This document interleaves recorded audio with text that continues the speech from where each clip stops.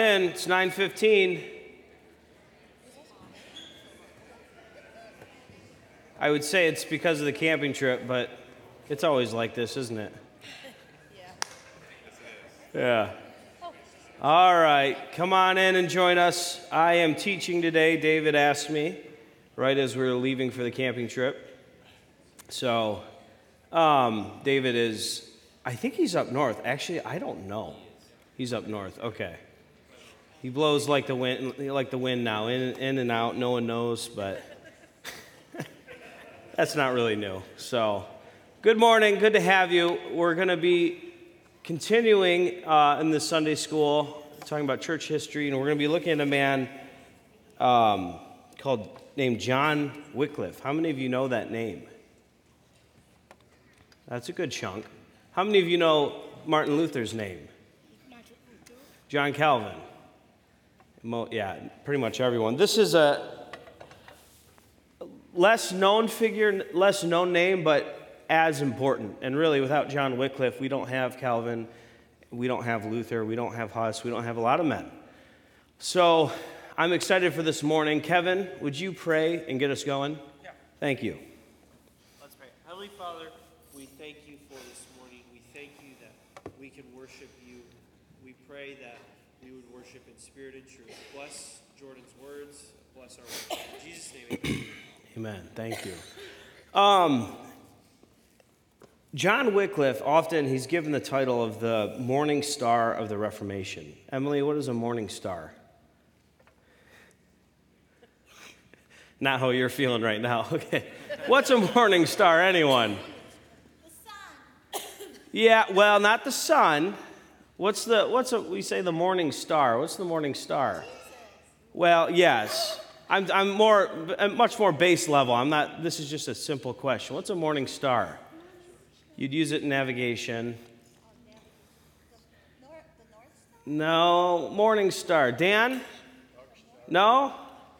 It's, yeah, I think it's typically Venus. The brightest star, so as the sun's coming up, the morning star is the last star visible. And so you see it, right?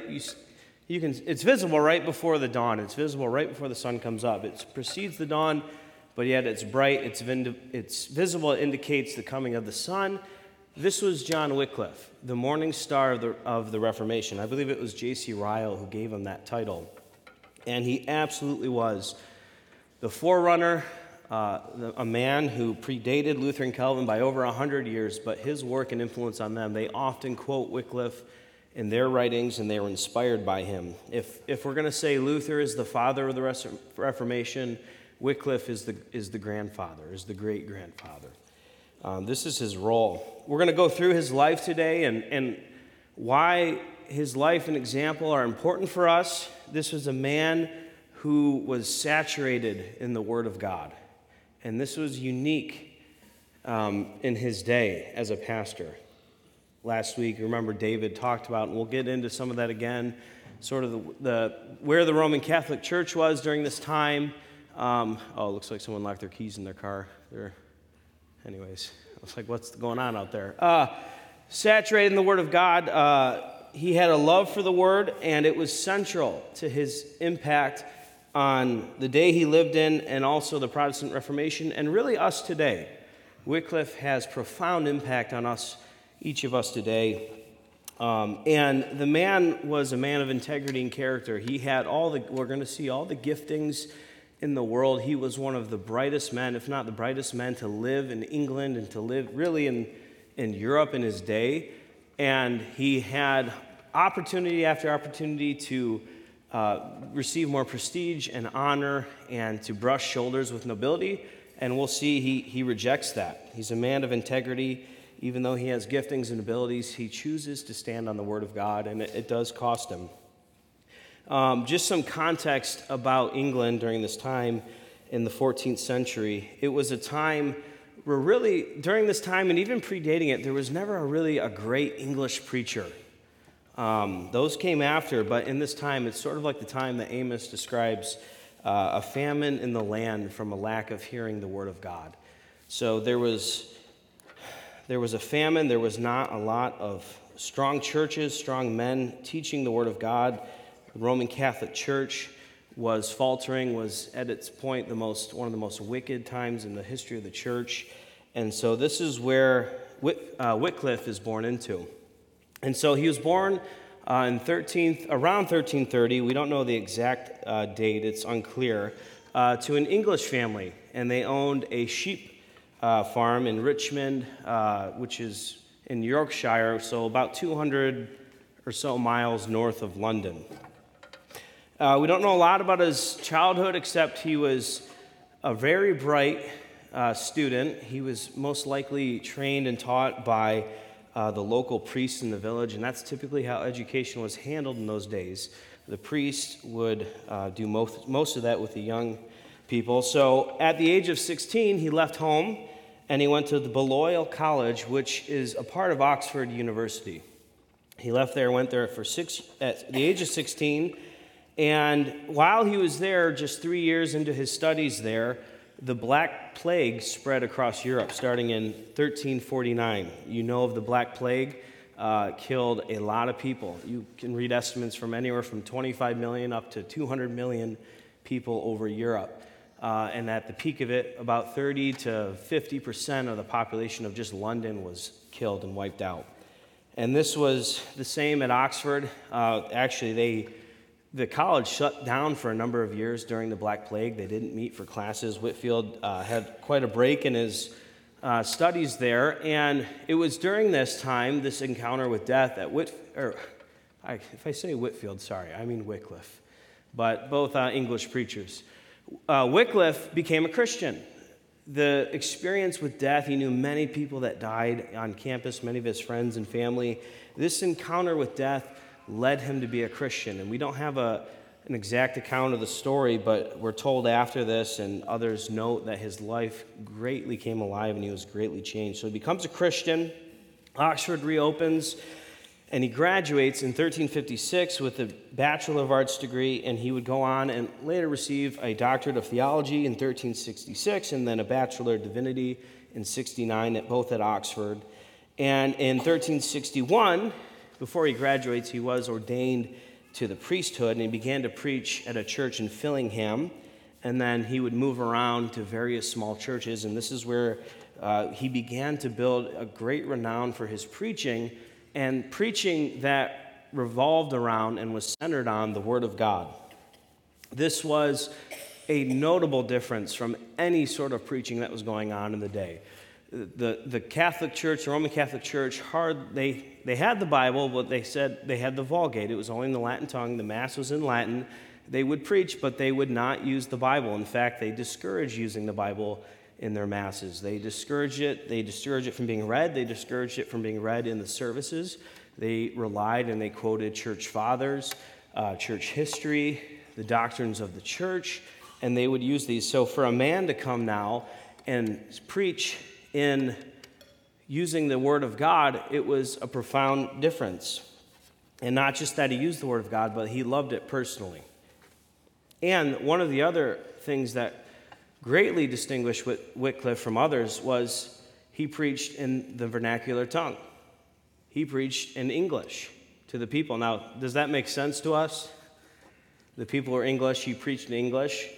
Was not the case, right? This is a time where the Roman Catholic Church held all the masses in Latin. And so you would go and sit there and you would have no idea what was going on or being said. Well, you'd be familiar with the liturgy over time, but Whitefield preached the Word of God, and he preached it in the tongue of the people.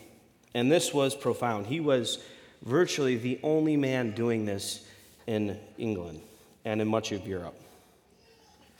So during his time as a pastor, he also became a professor at Oxford. He was one of the brightest students they ever had in the time there.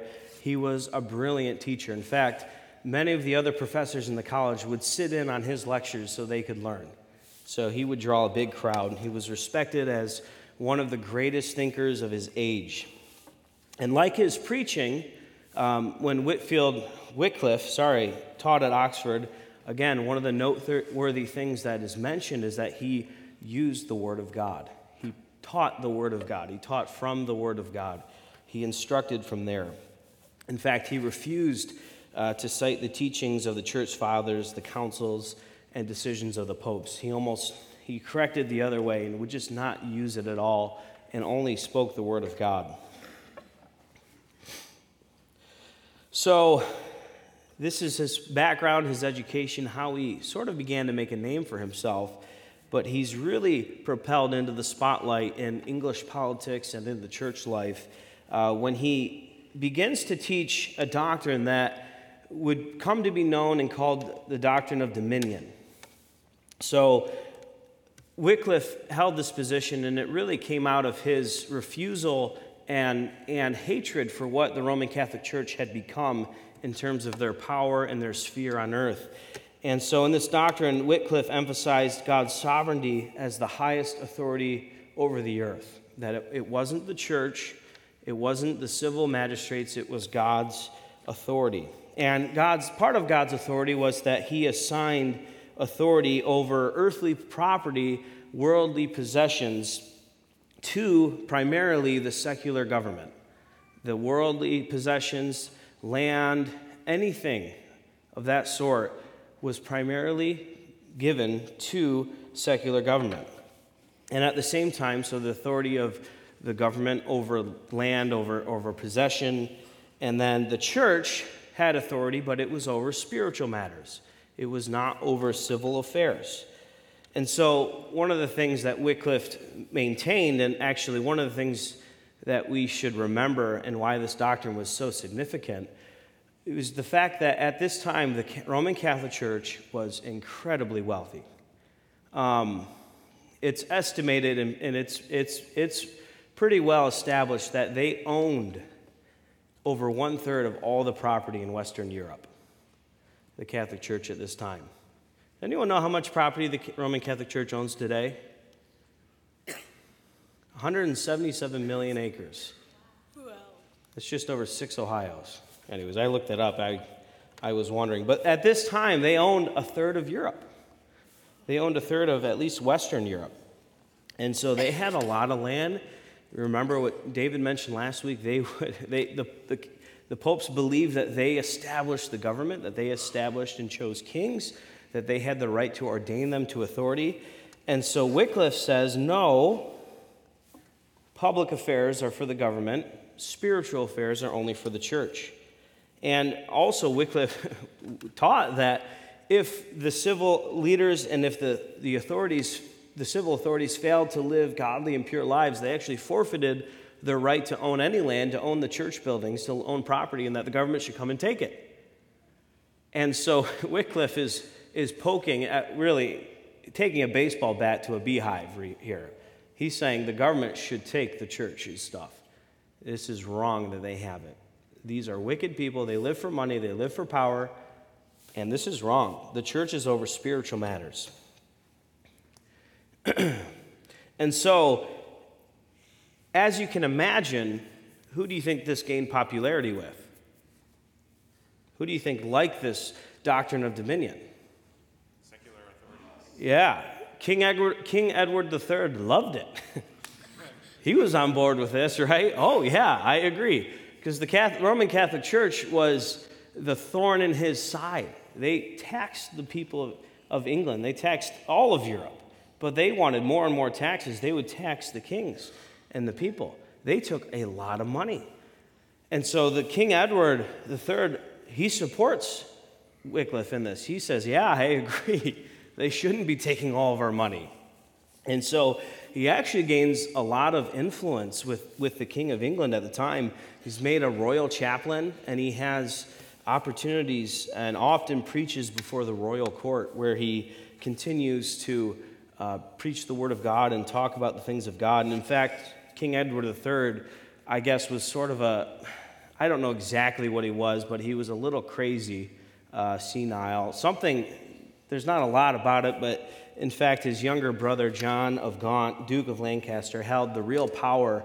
And he's actually the one who becomes pretty good friends with Wycliffe during this time. And he solicits the help of Wycliffe to convince the English Parliament to stop paying taxes to the Roman Catholic Church. So Wycliffe actually goes before Parliament And he convinces them, and they say, all right, we're done. And they stop paying taxes, or basically almost stop paying taxes to the Roman Catholic Church, again, through the work and the influence of Wycliffe.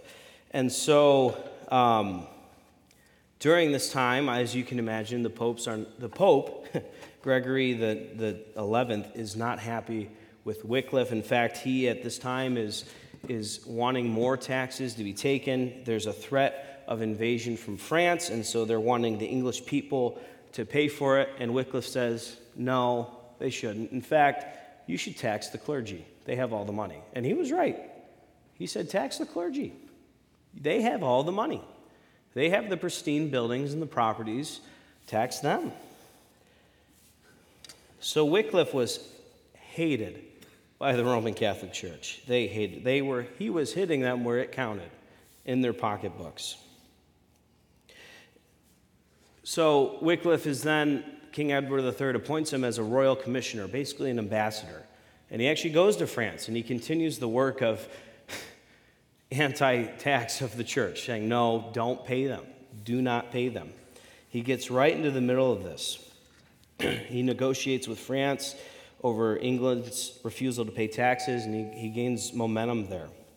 And he's right in the middle of the Avignon captivity. Remember, David mentioned this last week. There was a splitting of the popes, right? There were 7 popes in France, and then the popes of Rome. And so this was a volatile time of splitting in the church. Wycliffe is in the middle, fueling this debate.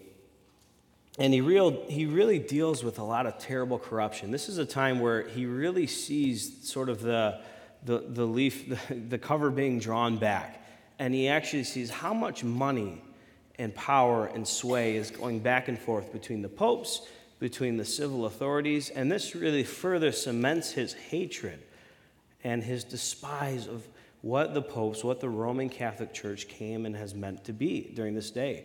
It's all about money. It's all about greed. It's all about sharing wealth, power, and manipulation. And so it fuels his intense disdain for the papacy. And so he's there. Eventually, he's done as this royal commissioner. He goes back to England, and he pastors a church, and he does so for about 10 years until his death in 1384, and he only lived to the age of 56. And so, backing up to cover more about his life, as you can imagine, he angered the Roman Catholic Church, and so they call him to trial. So he is summoned to trial on May 22nd, 1377 by Rome. What do you think he does?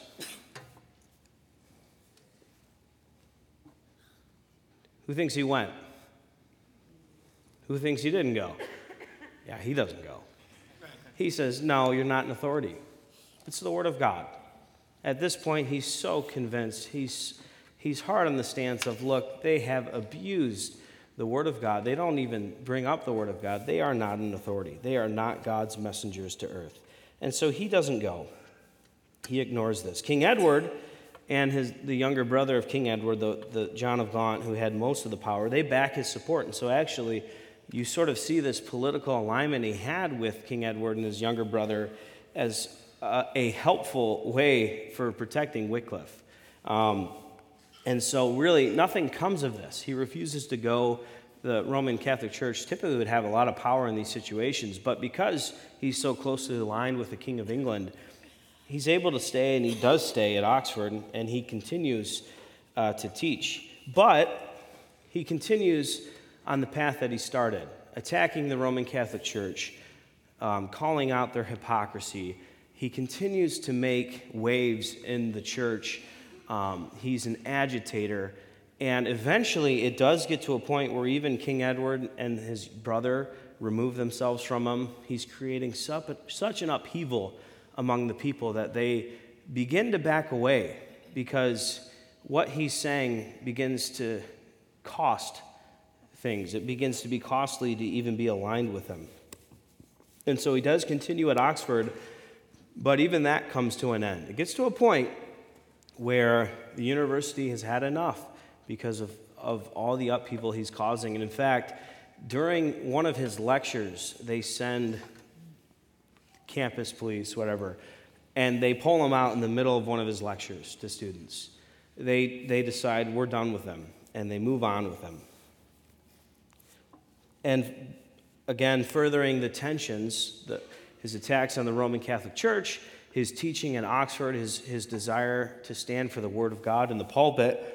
It was also fueled by the Peasants' Revolt in England in 1381, and the church and the civil authorities blamed the revolt on Wycliffe, on his writings, on his style, in their words, of being an agitator, right, of attacking the nobility, of attacking the wealthy, and his attack on the Catholic Church and not paying taxes. And so they blame him. And so it really begins to turn on Wycliffe here. The powers to be of this world begin to turn on him. The king backs away. Oxford University pulls their support. He's not allowed to be there anymore. And what was once a sort of a badge of honor to be a Wycliffite, it was a badge of nobility, of wealth, prestige. It becomes quickly a badge that was something that no one wanted. Everyone began to back away from him.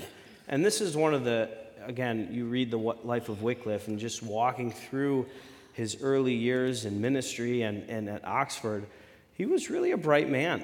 And he had every end that he wanted with the powers of England. He was friends. He was in the royal court.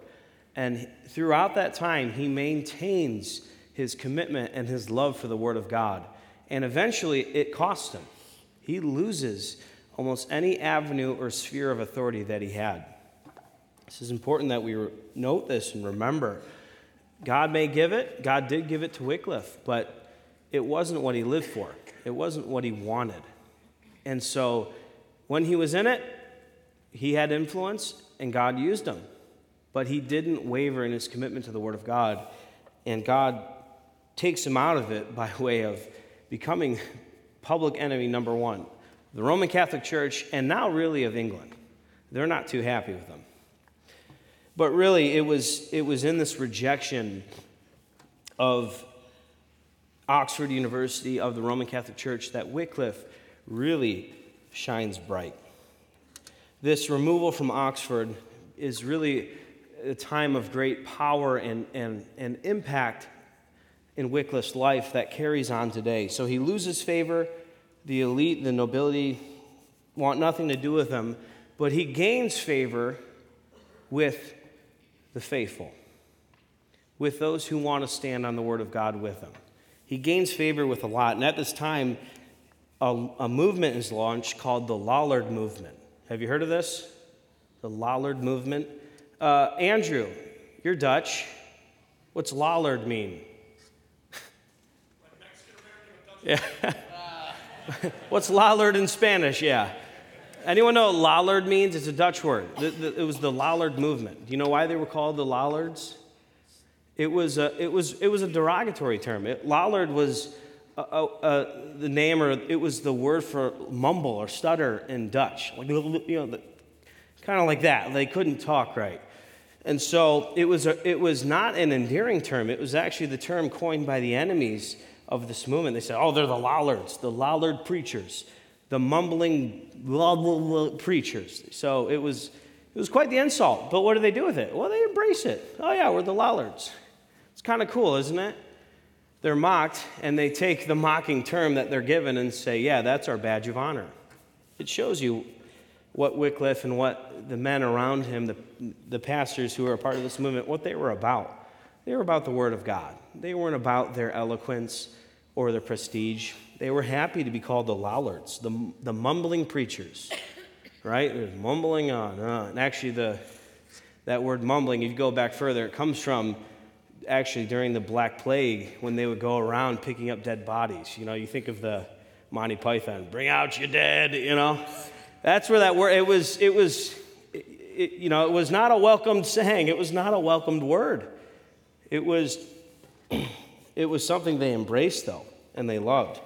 And so Wycliffe would train up these men to be pastors and preachers, and he'd send them out. And this was the Lollard movement. They would go around preaching. And again, this was transformative in in England.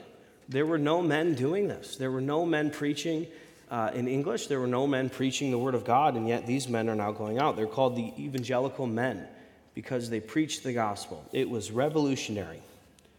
They were called poor preachers, right? They didn't have anything. Wycliffe was committed to the belief that the primary benefit of ministry was not in administering the sacraments, but it was in preaching the written word of God. The Roman Catholic Church at this time, it was called the Mass. It's the Mass, right? It's centered around the sacraments. It's central. The sacraments are central to their worship. It was central to the worship in Wycliffe's day. Wycliffe said, no, it's important, but it's the preaching of the word of God. That is important. And that is the central part of gathering together as the people of God, the preaching the written word of God. That's what has power. That is what changes you, not the forms, not the ceremonies, the word of God. And so he sends these lollards out, the mumbling preachers, to proclaim the word of God, to proclaim the gospel. In a day when the Pope claimed to speak himself on behalf of God, Wycliffe said, no, it's the divine inspiration of the Bible. It's the Bible. It's not the Pope. It's a critical hour, this hour when the church considers itself to be the highest authority. Wycliffe sends these men out. They preach. They attest to the supreme right of the Bible to rule in all lives. Not the church. The Bible rules in your life. He elevated Scripture above the church. He elevated them above the church, above church leaders, and even over the Pope himself. And he states, it alone is the supreme law that is to rule church, state, and the Christian life without traditions and statutes. It's the Word of God and nothing else. Again, hitting the bee's nest with the baseball bat. I don't want to put you on the spot. Yeah. I'm going to ask you a question. Can you tell us Wycliffe's role or place in England's, in the development of the Anglican Church and England breaking from Roman Catholicism? They never really broke. There was a love-hate relationship with the Catholic Church because you had some monarchs in England who were aligned with Roman Catholicism and some that were not. And so Yeah, Randy, good question. He's asking just how the impacts this had on, England's, the church state is Anglican. It goes Protestant, the Anglican branch sort of splits, but is with Roman Catholicism.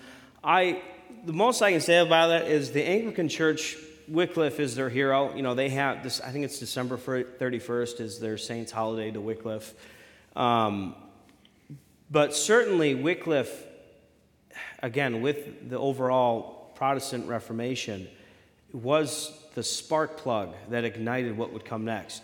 The solas that came out of the Reformation, sola scriptura, right? Scripture alone. You go read Calvin, you read Luther on it. This is stemming from Wycliffe. I mean, the things that Wycliffe fought for and stood on and how he lived really led to that doctrine being so embraced over 100 years later.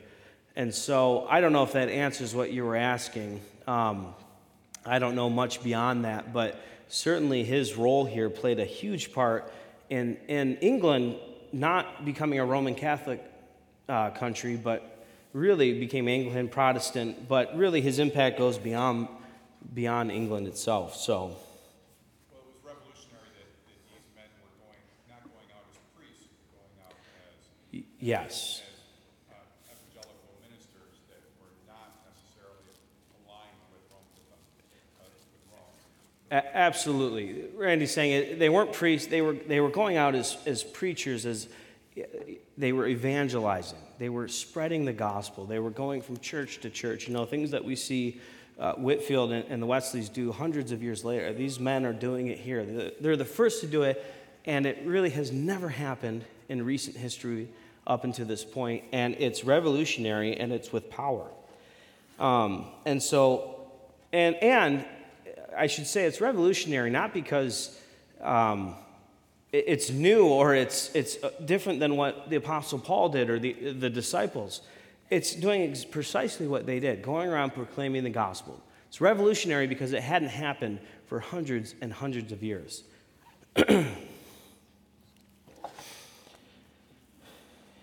And they preached the simple word of God. This was a time where any sermon was allegorical, right? It was, oh, well, this really means that, and this represents this, and that represents that. Wycliffe was committed to saying, the Bible means what the Bible says. Just read it, take it for what it is, and that's what it means. That's the power. You don't have to explain it. You don't have to go to Oxford. You don't have to be a whiz. You don't have to be a priest.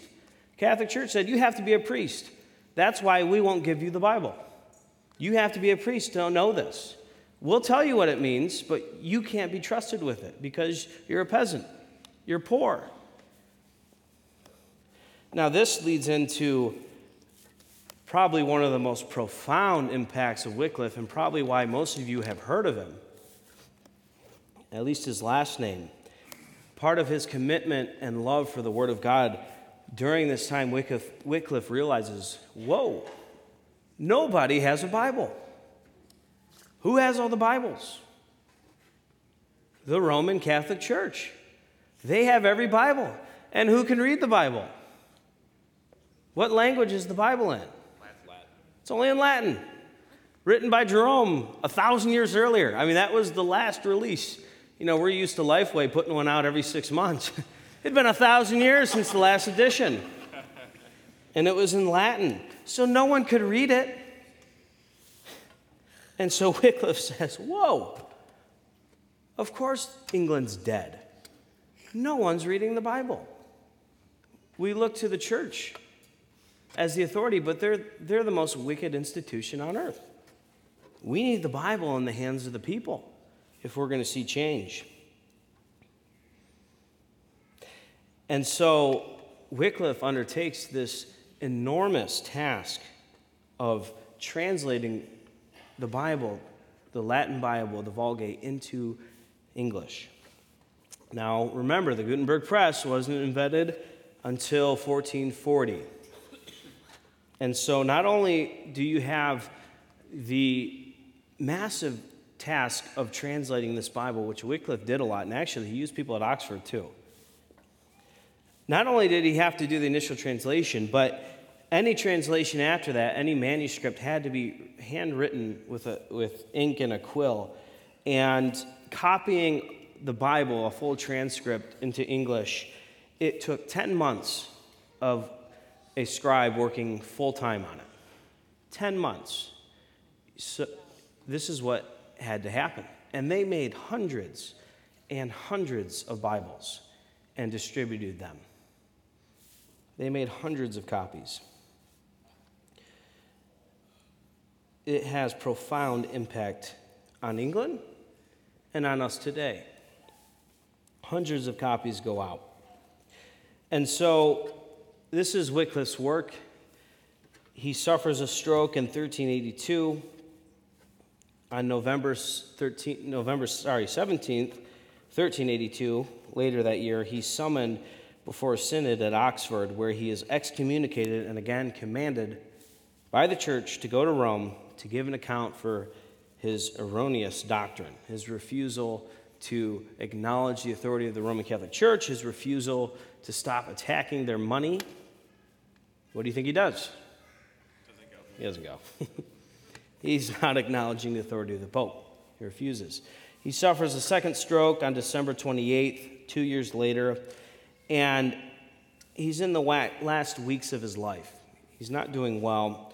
And in the last few weeks of his life, he's visited by his friends and family giving their well wishes, and he dies a peaceful death. Now, he's visited by his Roman Catholic opponents, the civil officials, and others who hope to hear him recant. The goal in the last days of Wycliffe's life for his enemies is to get him to recant, because the Lollard movement is a movement with power, and the word of God is going forth, and it's hurting the church. People are stopped paying their taxes to the church. It's hitting him in the pocketbooks, and they just want him to recant so this thing will end. And they're realizing it's not going to end when he dies. The impact of Wycliffe is going on. Wycliffe says, this is a quote from him, "I shall not die, but live." So as they're coming to him, he says, "I shall not die, but live, and shall again declare the evil deeds of the friars." He's a stubborn guy. He's weeks away from death. I'm not dying. You're dying. But I will declare the evil deeds of the friars. That's his life's work. I mean, it's cool. What a man. Shortly thereafter, though, he does die, New Year's Eve in 1384. And many years after, he's put on trial. He's dead. He's put on trial again. He can't refuse to go this time. So they put him on trial and they label him a heretic, right? The movement is still going with power, and so they say, let's do it. The Catholic Church says, let's do what we can. We're going to label him a heretic. They dig up his bones, they burn them, and they throw him into the river. And yet it continues. Wycliffe is truly the morning star of the Reformation. He's the inspiration behind the men and the women that follow. His commitment to the Word of God bears out Scripture alone, right? Something to us, what's our church's name? Christ the Word. This is so central to the identity of our church, and every church, but it's why we began. We said, no, it has to be the Word of God, right? And we've had that for over 20 years here, and probably the young of you here, this is something you could take for granted. Being in a church body that really is committed to the Word of God and preaches it and seeks to love it and obey it, this is not an automatic. In Wycliffe's day, no one was doing this. He was the only one. And so we're hundreds and hundreds of years later, we really benefit from this man. We really benefit from his commitment to the Word of God. You think about the lasting impact that had on his generation, but on the ones that followed, on England itself, the lasting impact it has on America, right? Being founded as a nation that had strong commitments to the Word of God, right? Even to the Western world. We can say what we want, and there are evils, but wherever you do see the Bible freely and openly administered and in the tongue of the people and available, you see societies that are built upon the Word of God, and it's better. It's good. It's good when a society honors the Word of God, right? It's good when the laws of society are derived from the laws of Scripture. And that's true of our country. That's true of much of the Western world. And it's a blessing to society. And so, Wycliffe's life, what it means for us today, well, we should be grateful for this man, his work and commitment to the Word of God. It was truly incredible in his day, and it has lasting impacts to this very day. And we were so blessed by him and the many men and women who followed him, who gave their lives to fighting for the supremacy of the Word of God. We should be grateful. We should also learn from him, and this is an important thing to note, Wycliffe, like we said, he had influence. He had every opportunity to brush shoulders with the nobility. He was a bright man. He was the brightest lecturer and student at Oxford. He was the greatest preacher in the royal court. He had all these things. He had the eye of the king. They loved him for a time. And he could have used that influence, but he doesn't.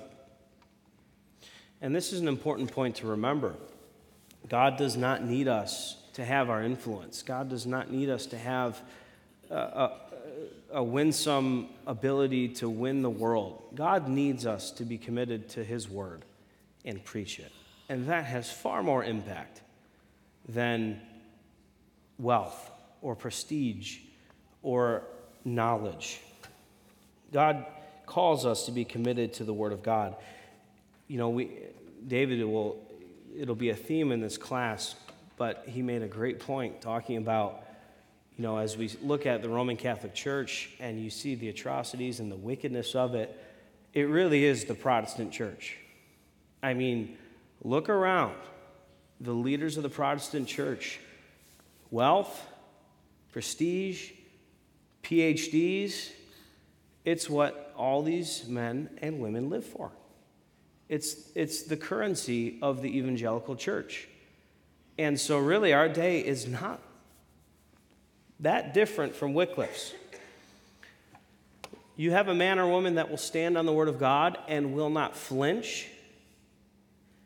You're going to make a splash. You're going to be a lightning rod, just like Wycliffe was. I mean, he was the only guy doing it. And so we need to be committed to the Word of God.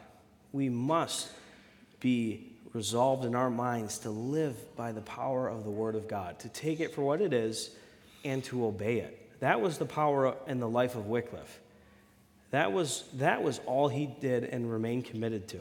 His life changed. He went from being in the inns with certain people, and then he went to being on the outs. And on his deathbed, no one was with him except the poor preachers, the lollards, the mumbling preachers, the scum of the earth. And yet his life had far more power than anyone else's in this day. And so I hope we want to be like Wycliffe. I hope we want and strive to be like him, this great man. And I hope that we do so by our commitment to the Word of God. And I want to leave you with that challenge today. Commit yourself to believing and honoring, trusting and obeying the Word of God as Wycliffe did. This is where a true life of power stems from. This is a true life, a Christian life that does great things for God. It obeys the Word of God. It believes and it teaches it as it is. And so we're so grateful to Wycliffe and his influence. I hope this was helpful to you. Let's go ahead and pray.